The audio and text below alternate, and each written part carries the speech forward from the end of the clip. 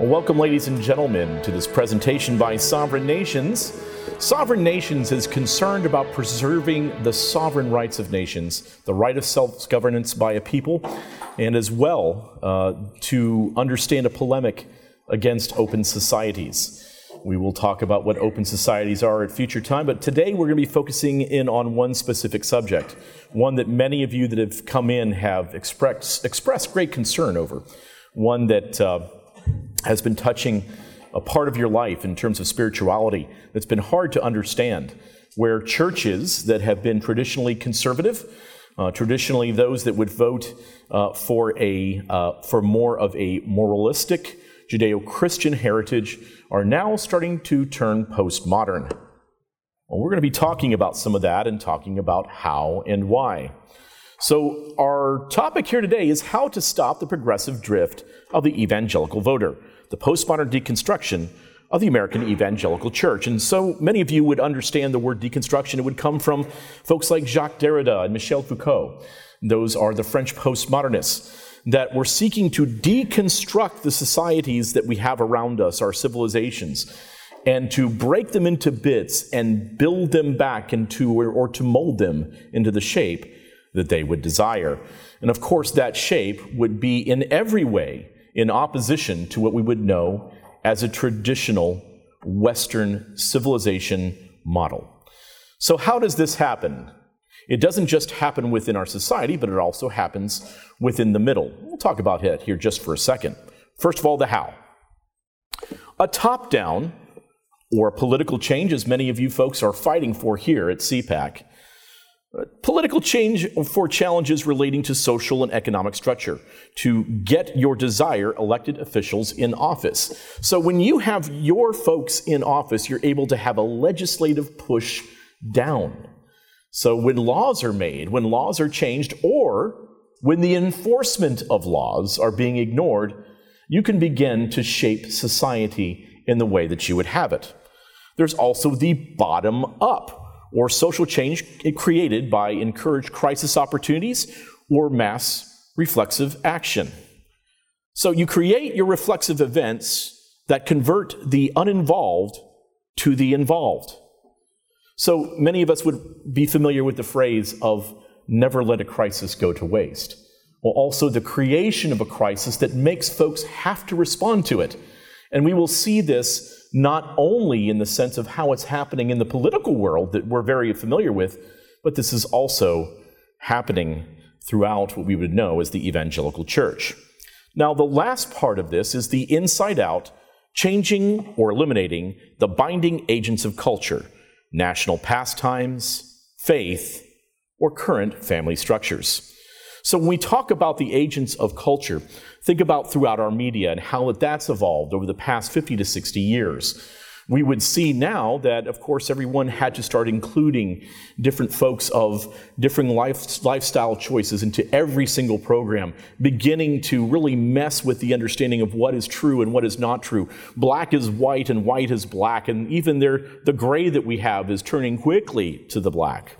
So we would begin to break or to make into the normal culture, if you will, of the everyday person, things that would have never been considered before, begin to introduce those in. Now as well, our national pastimes. Think about the water cooler things, the things maybe you might have in common with others, whether it be your favorite football team, your favorite college basketball team, or where you graduated from. That helps bring you together with others, doesn't it? So you're able to have that cooler talk and have well, how about them Redskins? Well, you can't call them Redskins anymore. How about those Washington football teams? How about them Bears? Whatever the case may be.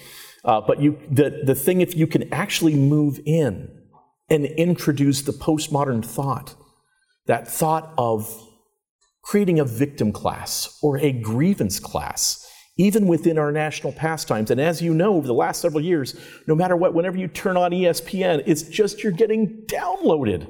It's as if the DNC has taken over ESPN. And in many ways, some of these things would actually be accurate, but not necessarily the DNC. Remember that many of the things that have happened over the past, let's say, 8 years were not the result of having the DNC in charge of Congress. So all of a sudden, when the Democratic Party gets into power in one branch and in the House, how radically and how inspired they are to make changes. Whatever happened to Republicans? Whatever happened to supposed conservatives during that time? But if you really want to unstick the top down and the bottom up, if you really want to unstick them, what you want to make sure that you do is introduce these progressive ideas into those things that hold our culture together. National pastimes, our media, and sadly, the Christian church. So it is our faith and our Christian faith that has held us together for so many years. If you were able to balkanize, if you were able to divide people that were unified in the Christian faith by their understanding of the indwelling of the Holy Spirit and the community that they have with others, that they themselves, regardless of how much melanin they have in their skin or their ethnic background, that they are united in Christ. If you are able to fracture that, you can cause division with viciousness and with grievance. Well, that's what's been happening. So you have a top-down, legislative. You have the bottom-up, creating movements. In the general society, we would look at Black Lives Matter. We would look at the Women's March with the feline hats. You would look as well at some of the other things that have been happening, such as the March for Our Lives after the Florida school shooting. Those things are bottom-up movements. So top-down, bottom-up, and now inside-out. Now think for a second, if you can, just a microcosm. How is that actually happening within the church, in denominations? A top-down, get our people into power. A bottom-up, create crises, make sure that you're focusing in on the wrong things to gin folks up and make them focus that we must deal with these things now, to unstick the middle, those things that have always kept us together, regardless of our race, regardless of our ethnicities. That's what's been happening. And it's a great concern because if you think about it, the most consistent voting bloc over the past 80 years has been the Evangelical church. That is changing now. And one of the reasons is because of the strategy.